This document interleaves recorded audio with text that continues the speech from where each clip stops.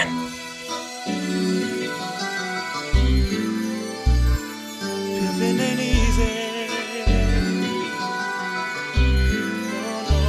But somebody's gotta do it. All right, Jeff, I am back in the building. Yeah, got a couple of things for us. Yeah. Bought a couple of things, went to the store, make sure we're situated. It's now week 3 in 1998. We are not going to survive without a couple of things. So I went to the store, went to this little place called, I don't know if you know PC Richard and stuff, but got us a couple of things. I'm shuffling through, got a couple of these Windows 98 CDs. These just dropped. I'm going to throw one of these to you. Pass me that. Thick as hell. You're gonna need a couple of those for us to also survive in here once at least until the show is over. We're gonna need some internet. We're gonna need some internet. Yeah, we're gonna need some, it can't be dial up. We have I don't think we have many options right now because there's and on top of that, I can't even search the options because guess what? There's no fucking Google. We got 5G. 5G. You dropped 5G in 1998. People are wilding about 5G in 2020. Hey, you dropped 5G in 1998. People are gonna think we're wizards. Yeah, the 5G talk is a little scary right now, I guess. But we need to bring 5G back to 98. Instead of that, I did grab some other things from PC Richard and Son. I got a couple of these. They're not 5G, but they're the next best thing, and definitely a thing people are going wild about in 1998. I got a couple of these AOL CDs. Okay. We got 1,000 hours of free internet. The ones they used to send in the mail? Yep. The ones that we used to be in the mail. Magazines? But it's not 5,000 hours of free internet. We just got the 1,000 right now. Jesus Christ. We're gonna be on here for 20 minutes now. We got a thick, fat back computer that we can try and try and survive in. But again, no Google. Can't do much with Amazon because they sell books right now. And I guess if we don't like that, I mean, we can go. I think Steve Jobs is about to sell an iMac. You're right. I mean, we need to just put some stock in on the low, right? If we put stock in now, will we get it back when we go back? Stock in on the low. Haven't we discussed butterfly effect? I was about to say, is that butterfly effect? Haven't we discussed butterfly effect already? We're gonna come back to 2020 with mansions. Out in Palm Beach, mansions out in Atlanta, and have no idea where they came from. We're gonna have no idea who's in them. Yeah, man. Hey, if we can't actually pop up to games though, like we need to go to a few games. Maybe wear some we gotta wear, something that nobody would really notice us because we'll be in pictures. They'll put us in new pictures, man. Well, we kind of did risk it already. We went to the WCW show, no type of mask on our face, no glasses, no anything. We pretty much wore NWO shirts and we're going crazy in the front row. So that was not the best idea to avoid the butterfly effect. Hopefully we will not be on the WWE network if anybody were to run that episode back. But who knows? I mean, who knows, right? That'd be sick, dog. I ain't gonna lie to you. But we're not doing stock in Apple. I don't want to show up in 2020. We go back to Atlanta, and Gloria Velez is in your mansion. Gloria? Skipped all the entire lifestyle of everything. Skipped the Big Pimpin' video. Damn. Skipped the video with Jay-Z and Uncle Luke. And it's for whichever reason in your mansion. Can't risk that. Because if that happens, then we don't get the historic video of Gloria Velez and Joe Rogan. You're right. I can't deprive the public of that. I can't. Now, we can just take a really brief visit back to 2020. We're starting to get a little bit of news when it comes to the NBA in general. And right now, we have not had any true RSPN for a month. Season 3 has been put on hold indefinitely since the news had went down and all the suspensions went down with the virus. But we're getting a little bit of news, and it actually came from what sounded like an angry LeBron James when more rumors started circulating that there are some people, whether it's coaches, whether it's personnel, that have a good feeling that this season is not going to return. The season is going to be suspended. And LeBron put that down very quickly instead. Nobody around his area, nobody in his camp, nobody that he knows has said anything that confirms it. All right. He had to make sure it had nothing to do with him. Exactly, because his main focus right now is making sure that season does not get suspended because he still wants to play the playoffs, which is interesting to me because he was one of the first voices that came out and said, there's no fans here? Well, shit, I'm playing. Y'all can call me when there's fans back, and now things have got a lot more real for LeBron. Yeah, because I think he had to understand. I think at first it was more, why would we play without fans? That's one of the main reasons we do this. But I think he knew the situation was important and it was like, a real thing. But I think he was just kind of talking. We spoke about that. I was like, he kind of spoke out of his ass real quick. And I think he had to it was a little selfish. It was a little selfish. Calm down, man. At this very moment, the best way to play is with no fans. If you don't want to do that, so be it. But, that's just what it is. And just not rush into a lot of it. Yeah. But you also, you can't complain about not playing if you don't, you know what I'm saying? If you don't want to play with fans, you want to play with fans. Now, Stephen A. has used his sources and said that the best possible scenario that can happen is the NBA playoffs starting early July or mid-July and actually going into the end of the summer. And we get a little bit of information from Adam Silver that stated that he is interested in starting the 2020 to 2021 season a little bit closer to Christmas, similar like how we did it years ago in 2011 for the lockout. You mentioned that as well. Basically finishing up the season and then just starting the next season late. I mean, I'm all for that if that's what they got to do. I have no idea if that's going to happen without fans. I know the president has been interested in having an area where we can start getting at least 50% of the current president, not Bill Clinton that we have right now. Hey, shit's going down. Shit's going down with the president 98 right now. Fucking around. This is not we did not pick the best time to jump into. I'm saying. Shouts Clinton real quick though. We did not pick the best time to jump into right now because it's summer 1998. But as we start approaching summer 2020, we want to start getting into an area of 50% when it comes to our arenas. And I don't know how they pull that off, whether they have people within each every other seat, next two seats, and gradually get closer to full arenas. But I don't see full arenas happening anytime soon. So. No, I don't.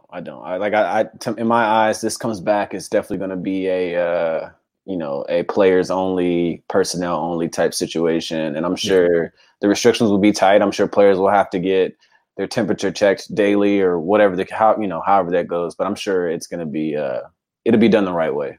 Yeah. Now let's get into episodes 5 and 6 of The Last Dance. If you missed episodes 1, 2, 3, or 4, of course, you can watch all of those through the ESPN app.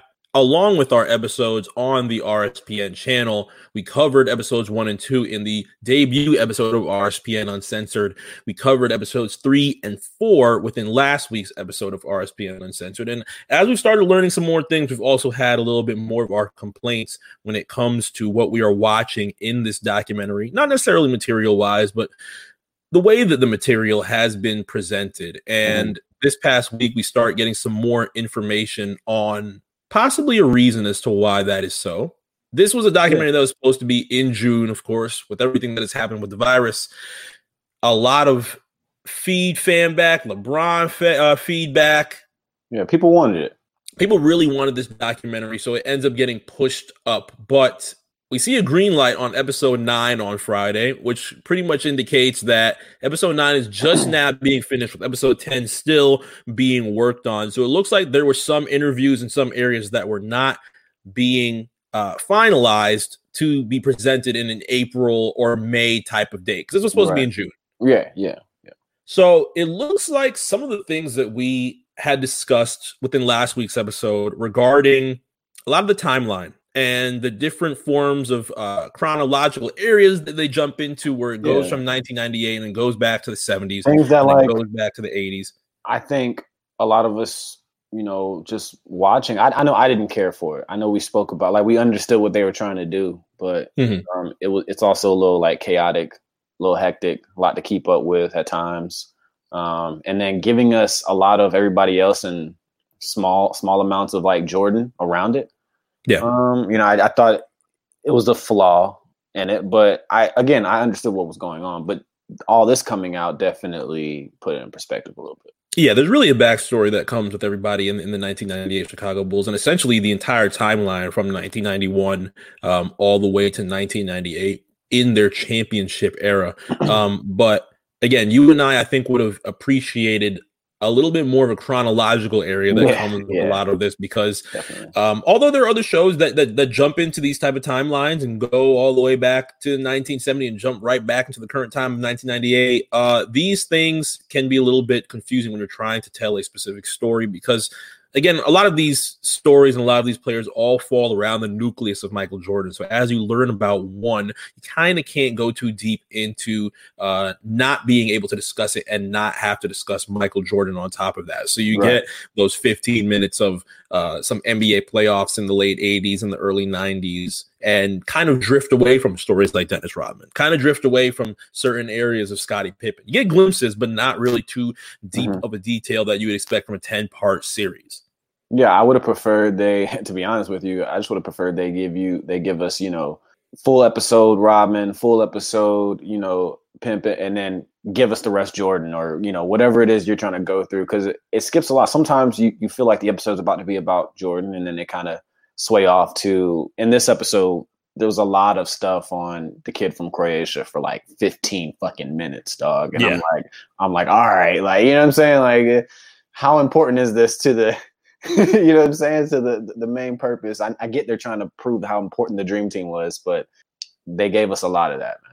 Yeah, we do get a decent amount of Tony Kukoc this week. And again, that is another story that falls within the nucleus of Michael Jordan. But I think finally in episodes 5 and 6, we start seeing some stories that would interest a lot of people learning about Michael Jordan, and not necessarily the things that they would have learned as a child through their history of learning about Michael Jordan and his winning. We started getting some interesting things about that nucleus and how Michael Jordan reacts to it from public wise or from work wise when he's actually playing in the NBA. But I was happy to see a lot more of how it affected his personal life as far as these other areas. So we're going to get into those areas of episodes 5 and 6 of The Last Dance right now. We'll always love you, babe.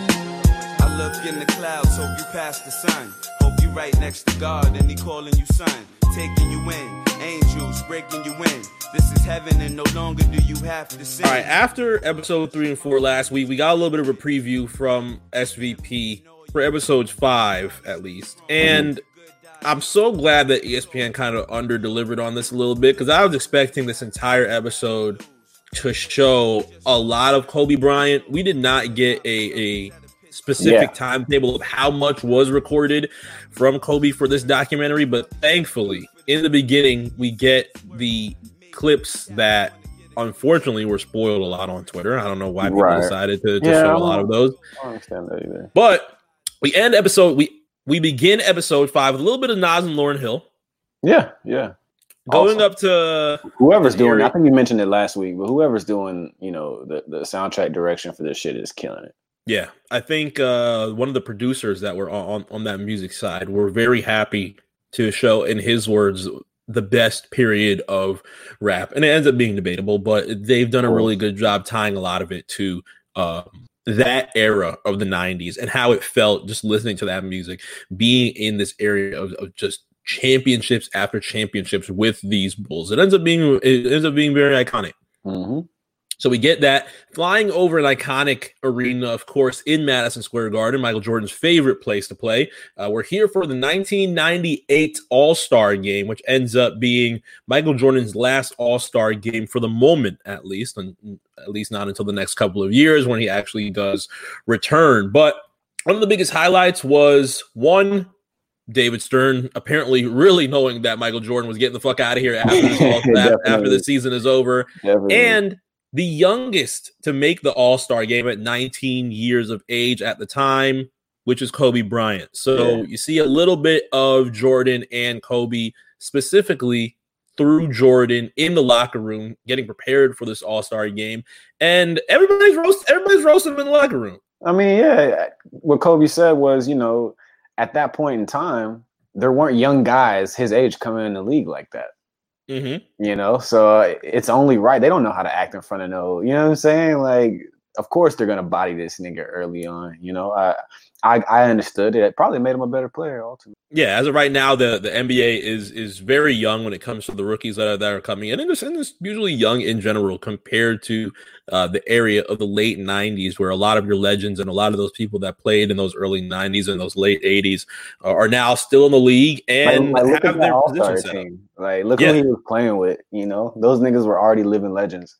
Exactly. Take a look at the 1998 East and West roster as you start seeing Michael Jordan start stupid. Getting those photographs together, getting his mindset that this is going to be the last time. And as we get a little bit of that piece of the All-Star game, we're still hovering around that area of, is this going to be Michael's last time? Now Jordan was celebrated at the end of that All-Star game. We go a little bit forward a month later to March 8th of 1998, where Jordan has his final game as a Chicago Bull. And again, he's in his most favorite arena in Madison Square Garden. So he pulls out an old pair of Jordan 1s. He was like, compared to those today, these are, you know what I'm saying? Like, you know, making a little joke about the comfort of the shoe. And he even mentions it later while he's playing the game. You know, that he was like, my feet are bleeding, but I love Madison Square, so I'm going hard. I was like, God damn. He went extreme. Yeah. Once I started realizing that his entire shoe, his shoe was full of blood, I was like, all right. Yeah. It's like, damn, nigga. To bust the Knicks' ass so bad that you want your feet to start screaming and leaking it's a dedication that I really do appreciate. But take me out the game, bro. It started happening to me. I'm going to sit down. But I guess that's why I'm not a pro. Now, when he brings up the 1s, we get our first flashback all the way back to 1984 because, like you said, Jordan's comment, the technology of the 1s compared to what they were currently in 1998 is something that is very remarkable. So we get a good story of what is going on as Michael Jordan is still rookie and is trying to negotiate a deal. I love this part, bro. With Nike. And at the time, Nike had said that they were a lot more tailored to the sports that were dedicated to singular players. And they kept bringing up the fact that they were very talented with golf stars.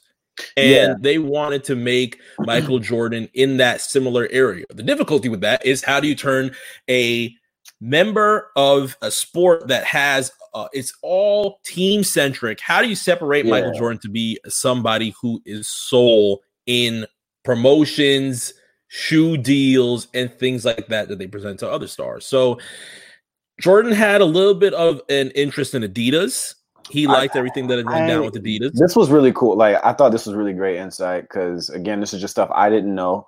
They also talked about what his deal ended up being when he made his decision, which was cool. And then they kind of showed the comparison of what guys were usually getting and what he got. I just think it was nice to kind of see what Nike was trying to do with individual athletes. And Jordan, they just hit the jackpot. You know what I'm saying? Like, he happened to be the one. And it's dope to just see how far he took the brand. I mean, we were there, but we were kids. You know, we were just asking for the shoes. We didn't know the business side of it, even from a culture standpoint. I mean, I saw that all my homies wanted Jordans for, you know, Christmas and birthdays and shit like that. But I wasn't thinking about like culture or impact. I'm just thinking these shits is tight and they're expensive and they're, you know, I want them.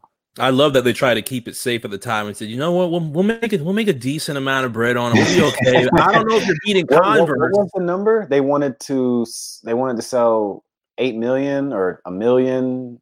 It damn near sounded like they wanted to break even with the shit. It was like, you know, and I think look at a little bit off. It was like 10 times the amount that they, you know, considered that they were going to make. I mean, that's crazy to me. And I think it's important to say, you know, Converse was the official sneaker for NBA at that time.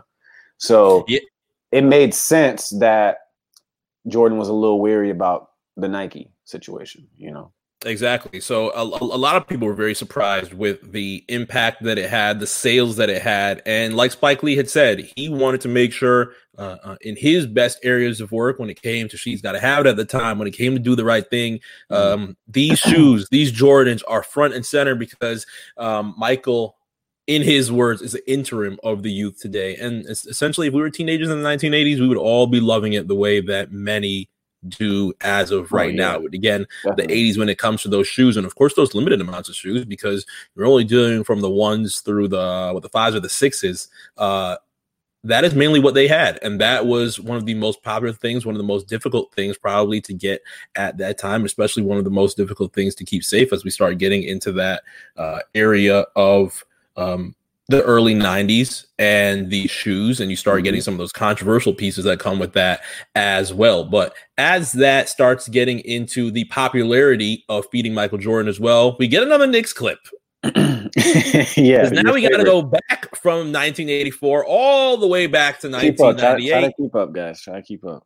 Jordan starts saying his feet is bleeding. Ewing back in the locker room. I don't know if he played that game because he has a suit on. But Jordan, again, very happy to bust the Knicks' ass. Right. And Ewing says, don't start that shit again. Because Ewing has been getting a very good thrashing from Jordan and the Bulls for the past couple of years. But we'll get back into that area with the New York Knicks a little bit later. Unfortunately, we go back from 1998 all the way back to 1991 to start the back-to-back season of the Chicago Bulls. So we leave last week. They beat the Los Angeles Lakers. Magic more than happy to lose to Michael Jordan because if you had to lose to anybody, you lose to Mike.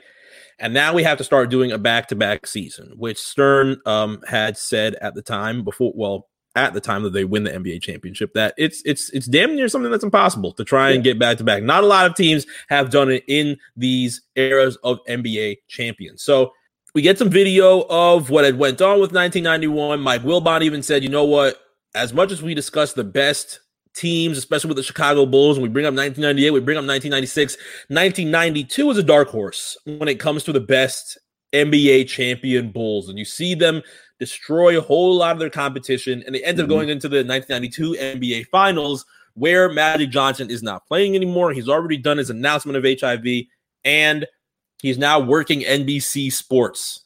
The biggest highlight for Magic was he knew for a fact, according to last night, that Michael was about to work the fuck out of Clyde Drexler. Absolutely. That was the only thing that you knew for sure. And as I start watching this, I start looking back and I'm just like, wow, I have to really give it up to 2K11. We've discussed 2K before, but sure, yeah.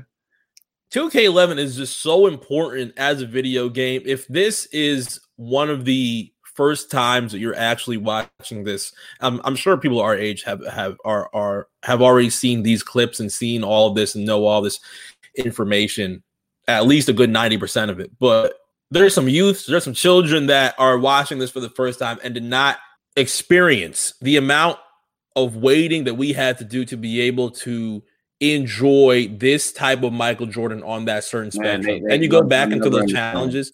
They'll never understand. You go back into those challenges, and it's just amazing to be able to see the type of work that they did on those timetables. This ends up being one of the games that are on that Jordan challenge, and Magic Johnson was more than ready to tell the story of, you know what? Michael didn't really like the fact that the media was going very deep into comparing Clyde Drexler to Michael Jordan, and Michael Jordan said specifically, there's no disrespect to Clyde, but he felt like he was the best at the time. Yeah, he felt like he said their game wasn't even close, and that's why he went so hard on them. So game one, he hits the 6 threes. He does the shrug. He said that he's looking at Magic. At the time, I thought it was Cat, but I was like, you know what? I think I'll buy it now. Real quick. The funny thing about that was they were wilding over 5 first half threes. Yo, real quick. Like, I was like, as soon as I was watching that part, I was like, man, I can't wait to talk to Mark about this because it's just crazy how far the game has evolved. Like, that is early 90s basketball. Was spazzing. The damn United Center was about to implode because of 5 3-pointers in one half. You heard Marv Albert, Jordan for 3. Yes! he can't believe it. He can't believe it. We get 6 threes probably by second quarter now. Yeah, bro. It's like, people are losing easily. I mean, so now Clay be busting him in 2 minutes, man. Exactly. So now we get through the 1992 NBA Finals. They didn't really show too much of the Trailblazer side. I would have enjoyed a little bit of that, but I guess they had to make well on time because we slide all the way to the 1992 NBA Finals. We now have back-to-back NBA champions, and the most important thing for Michael Jordan right now is he is about to serve his country in the Olympics and be part of one of the biggest, if not the biggest, basketball team at that time. So before we celebrate what comes with the Dream Team, it is cigar time for Michael Jordan. We get a little bit of gumball. We get a little bit of gumball Mike in that point in time. But one of the biggest stories that come out of that Dream Team before even practice actually starting is some controversy that came with Isaiah Thomas. And I know you were very excited to discuss. Yeah, man. This is awesome, bro. I like to see Jordan. I like to see Jordan be as honest as possible. And this doc kind of sets him up to basically say whatever he wants to say. And, you know, they talked about basically Jordan has said, hey, you know, who's playing on this team? And I don't remember who he was talking to, but he was like, the guy you're thinking about isn't playing on this team. He's like, okay, cool, I'm in. Exactly. Like, and I don't know if that's the way it went or if he said, if he just bursted down the locker room with a team of veterans that are a lot more older than him and said, man, if any nigga want Isaiah on this fucking team, talk right fucking now. Well, yeah, and I'm sure Bird's gonna look to the wall. Magic is gonna look down. Barkley's gonna scratch his head. Who gonna say no though? You know, who's saying? I don't think too many people had an issue with that because again, Celtics have an issue with the Detroit Pistons and Isaiah Thomas. Magic, not the biggest favorable, not really favorable of Isaiah Thomas and the Detroit Pistons. Yep. He had some issues with a little bit of everything. Started a lot of shit, and we're very happy with starting a lot of shit. So, unfortunately for Isaiah, he gets blackballed out of the Dream Team.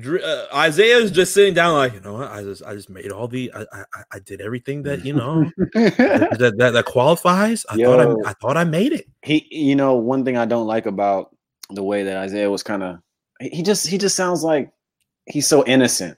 You know what I'm saying? Like he didn't understand. I thought I did it. I thought, you know, I mean, back in if we ran it back, maybe I wouldn't have done it. Maybe I would have, you know, shook their hand, but you know, because of how things played out in the future. Yeah, I mean, you know, it just didn't happen. I don't know. I'm shocked. I'm baffled. And Michael's just like, bro, if you want to put this shit on me, please put this shit on me. I don't really care. He's like, I don't really care. Mad people I had issues with you. So they get through all that. The practices are very competitive. Magic and Jordan are going at it, cursing each other out. Barkley's going into it, and Barkley's still very big fan of Michael Jordan because, again, although Barkley has his own ego and thinks he's the best basketball player in the world, he is starting to acknowledge a whole lot of what Michael Jordan is doing right now, but we don't actually see that clash heads for another year or two. Right. So we go through the Dream Team, 0 timeouts. They're bodying everybody. Jordan is now the young guy with the elder statesman. And we start getting closer to the United States versus Croatia. And as we get to Croatia, we get our first look at Toni Kukoc, who, according to Michael Jordan, was a huge favorite of Jerry Krause. And it states that he was drafted in the 1990 NBA draft, but Kukoc states that due to a Yugoslavian civil war, which was, of course, around in the area of his country, it was very difficult to leave Europe and try and go to America and play for the Chicago Bulls at the time where all this different type of fighting is going on. So he stayed in Europe, made a decent amount of money, a lot more money than some. He was like, "Hey, this ain't no little boy bang. Big boy bang now." Yeah, he definitely corrected whoever was talking to him, and like whoever interviewed him probably asked him about the money. He was like, "Listen, man, it was some real ass money. This ain't no 10K. Yeah, this ain't no 10K. I'll pull out bands right now from that league." So he stays, but Jordan and Pippen are very well aware. Krause is talking about this man every single day. He can't wait. This is supposed to be the next person in line when Jordan and Pippen are done. And Michael just gets the most confused look on his face as Krause starts saying that Tony will be the future of the Chicago Bulls. So as we get to the U.S. versus Croatia, everybody is it's a wrap. they dropped him. Laying it in on poor guy, Kukoc. Poor kid, man. Poor kid, bro. And he's like, damn, we never met. What's the issue? He was like, I don't even know them. Yeah, I don't even know y'all. What's the issue? Pippin's like, you'll never work for this fucking NBA again. Don't even leave. Don't even come back. Pippen shit was green as fuck. Jordan, he giggled and then he was like, I think that's a little crazy to say. But like Pippen was like, hey, nah, he ain't gonna make it 2 games. I was like, God damn. Yeah, if Jordan's laughing and telling you, come on, that's harsh. You should start being a little, you start running some things back. Then it's harsh. If he say it, then it's harsh. So they get their gold medals. We get a little bit of a glimpse on the Reebok Olympic uniform controversy. And although it's big, and Jordan finds his own way to censor Reebok, essentially, puts the American flag over his shoulder, accepts the gold medals, because if they did not show it, Reebok had an issue with them going up to accept the gold medals at all. But again, I think Reebok it's way too late for them to try and make this statement, because the Olympics already make a huge name for all of these players that were in the Dream Team, but especially for what the NBA will be for the remainder of the 90s as they all come back home to the United States. They're all heroes, all have gold medals. And now, as we start getting into the end of the summer of 1992, you get the infamous, the icon, well, not necessarily infamous, I would say the iconic Gatorade Be Like Mike commercial. Man. And that starts showing, I mean, I'm sure the jingle jumps into your head whenever you hear it. You've probably seen the commercial numerous times. You sang it as a child. Good times. It is something that is embedded into you, especially for kids like us. It's something we've seen a lot. Yeah, I mean, I mentioned it before, I had Bulls apparel that my father gave me just off the rip. Didn't matter, who you were a fan of, who your family was rooting for, from the team perspective. Jordan is Jordan, Yeah, so Gatorade makes a huge name off of that. But as that happens, the sound of the documentary starts getting a little bit darker. Things start sounding, the tone of people's voices start getting a little bit more deeper, and you get President Barack Obama on the screen, and he had a little bit of a good conversation on the difficulty of how hard it is to find voice as a black man, and not necessarily a black man as well. He also brought up Oprah Winfrey. So those types of statuses that they have as they build their brand and start building themselves, whether it's Obama, whether it's Michael Jordan, whether it's Oprah Winfrey, it is very difficult to find voice, because there are different areas that are expected of you outside of our community and inside of our community as well. So as those clouds start brewing, I'm like, oh God, here we go. This is about to be what we were waiting on. I heard Oprah. It's like, all right, nigga. Yeah. Once I heard Oprah, I'm like, all right, I know what's coming. Chameleonaire starts sitting up in his seat. He knows what's coming. So Chameleonaire, tell us what happened. If right after Obama, if they would have just showed Chameleonaire, just like all we have to do is just him sitting back in Texas, just letting out a sigh. And now, as much as we are celebrating Michael Jordan, we start getting into the dark areas, and they begin it with a Senate race in the 90s with North Carolina's Harvey Gantt. He was apparently working to be one of the first, if not the first, black male to be as a part of the U.S. Senate. And Jordan's mom at the time wanted him to, speak up some more and lend an eye over to his campaign so that he could win. And Jordan was like, I don't know this nigga. Do I really need to drop this? Do I really need to drop this? I mean, I'll send some money over. I'll help him with I'll hit him with his campaign, but I don't want my voice to that. I'm good. And that left a little bit of souring when it came to him supporting his own. And they brought up the quote many times that we have seen on Twitter. You've read it many times. And it's usually a quote that is not very backed up with sources. So this was my first time hearing the actual source of it, stating that although Harvey Gantt was a Democrat, Jordan says Republicans buy his sneakers too. And Obama was a little bit disappointed because he is now preparing in that area of 1992, 1993 to start getting into that politics in that area. So to be able to have a voice toward that was something that he would have enjoyed. It's not necessarily needed for Michael Jordan, but Right. it didn't happen. He was a little bit disappointed. Yeah, So he would have respected it. we get the first glimpse of Michael Jordan being criticized and being in that type of limelight where he is expected to support his own. A similar scenario that happened with O.J. Simpson in many difficult times as we watched the 30 for 30 of O.J. Simpson as well, an area that he struggled with probably even more than Michael Jordan did. And it's something that I didn't necessarily see as a parallel. I was hoping that they would have made the parallel with that because I think that was an interesting road to go into. Yeah, I mean, we could have gotten more. Unfortunately, for the documentary, as that starts heating up, we go all the way back to 1998, and we get a beautiful use of Rosa Parks. And God, I love looking at the Georgia Dome every time I see the Georgia Dome. It's gone, man. And now we get a game of the Bulls and the Hawks. They start going into detail of how difficult it is to try and get a ticket as the season is getting closer to ending because the NBA playoffs is very, very soon.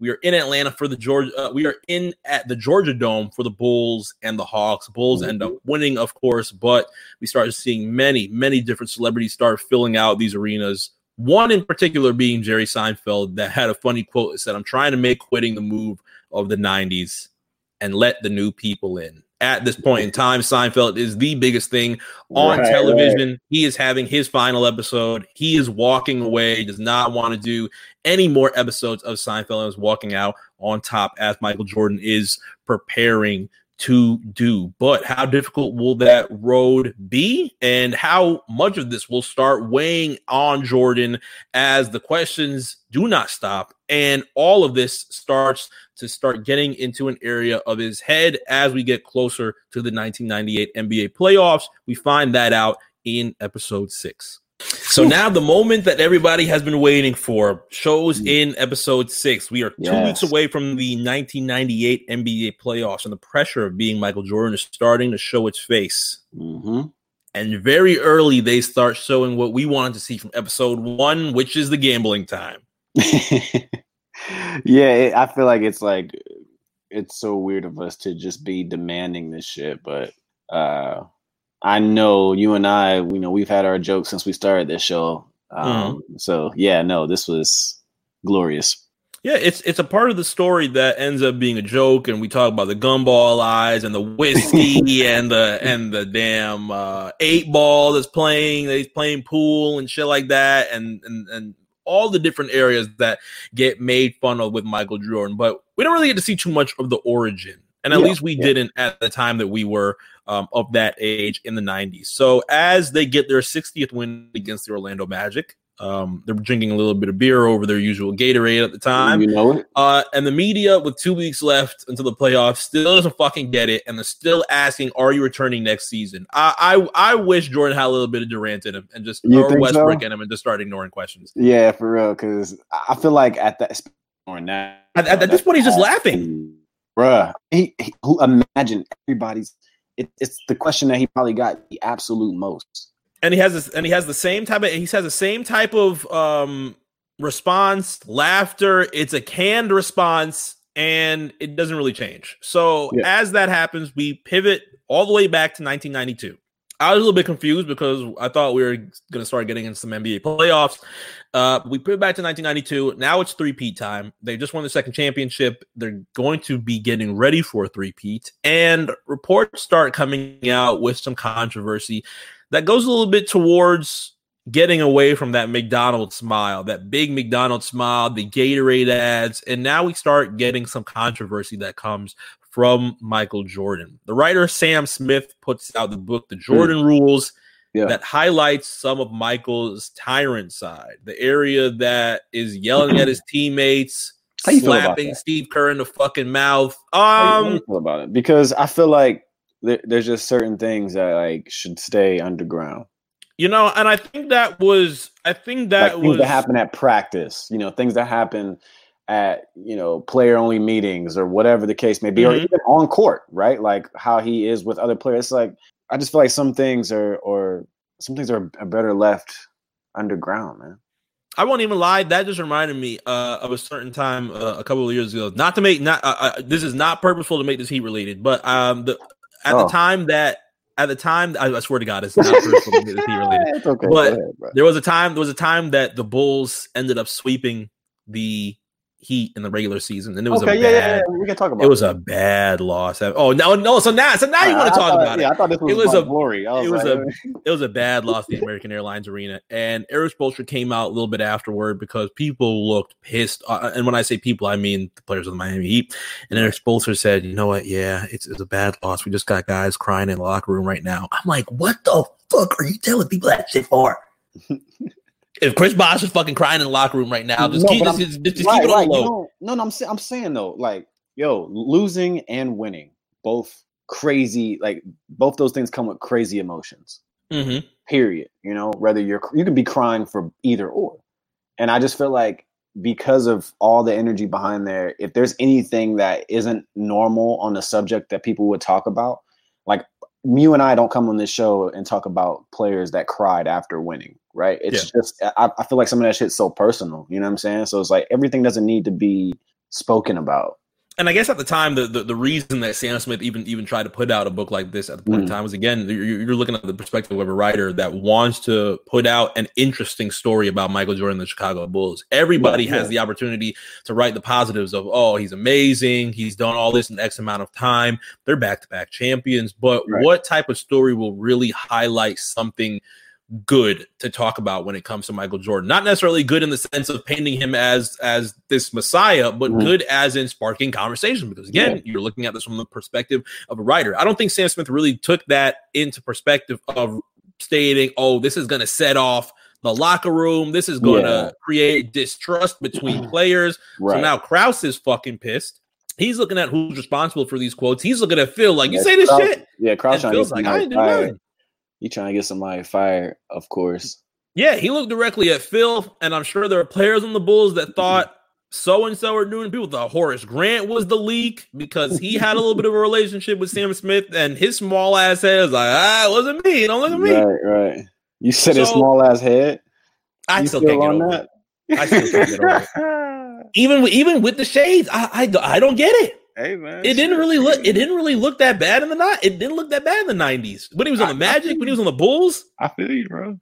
So now there's a little bit of a whirlwind around that. Jordan is really not the happiest because again, he's being painted as this leader, a very controlling, demanding leader. And you flip the Jordan rules, the actual term of Jordan rules on itself, and state that he's the one that rules a whole lot of what goes on right now. So as that happens, we get some even more Knicks clips. More Knicks clips. Your favorite part of the documentary, I feel like. This might have been a Knicks documentary. Every time something about the Knicks pops up on here, it's reckless. And I know it's a good laugh from you. Yeah, I had a good amount of laughter when they said they wanted to run the Bulls like the Bulls finally got the Pistons. I know you do. It's so funny you say that because as soon as I heard that, I'm like, oh yeah, this nigga Marcus is having a fucking field day with that. And I apologize to Pat Riley. Pat Riley tried to serve Jordan rules to Michael Jordan in that point in time, but unfortunately, Anthony Mason and Patrick Ewing can't get that job done. Nobody heard a damn word of that because he's flying all over the place and dunking on everybody. God bless the dead. This is not a disrespect to Anthony Mason, by the way. Why you saying like it was? I'm gonna let Knicks fans decide. I don't want to. I don't know how Knicks fans are gonna feel about what you just said. It happened. It happened. You're right. I mean, bro, I'm not here to say if it's right or wrong. This isn't it's not like it's, I mean, it is slander, but it's not incorrect slander. I'm here. It happened. I'm here with you, man. I support you. So do you? I mean, man. If I start seeing those Bleacher Report Harlem World jerseys start stomping down the street, and their steps are getting a little bit faster toward me, I'm gonna need somebody to trip a couple of them. Right. So the 1993 Eastern Conference Finals between the Bulls and the Knicks begin. The Bulls are a series away from going back to the NBA Finals and ending up playing the Phoenix Suns.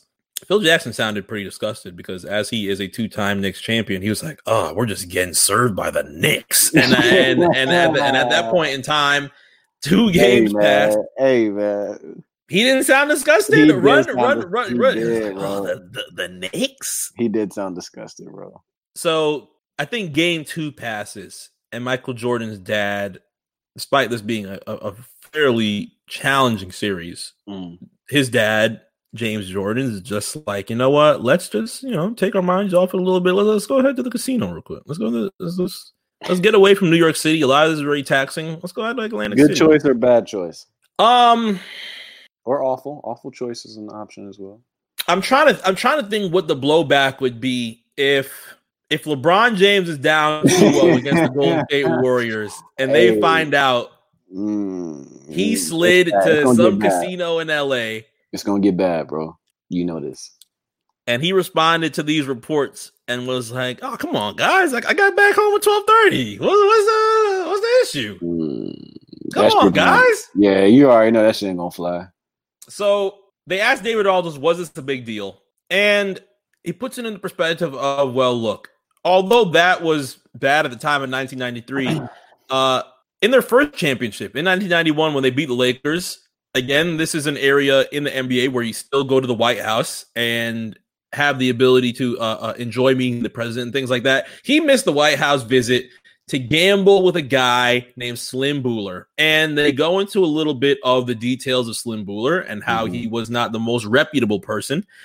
We get a book called Michael and Me, Our Gambling Addiction, that states that Jordan even goes up to owing $1.2 million on golf gambles.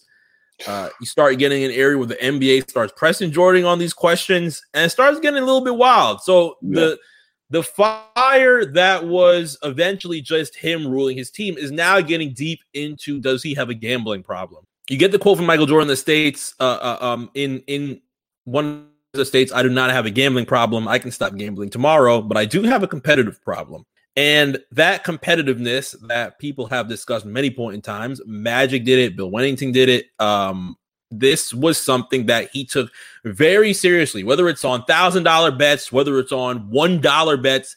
He wants to be able to, in Magic's words, to not only be able to beat you, but stomp on your neck and just squish the fuck out of it. That was Michael Jordan. Yeah. I mean, it didn't matter at that point. He's a killer, bro.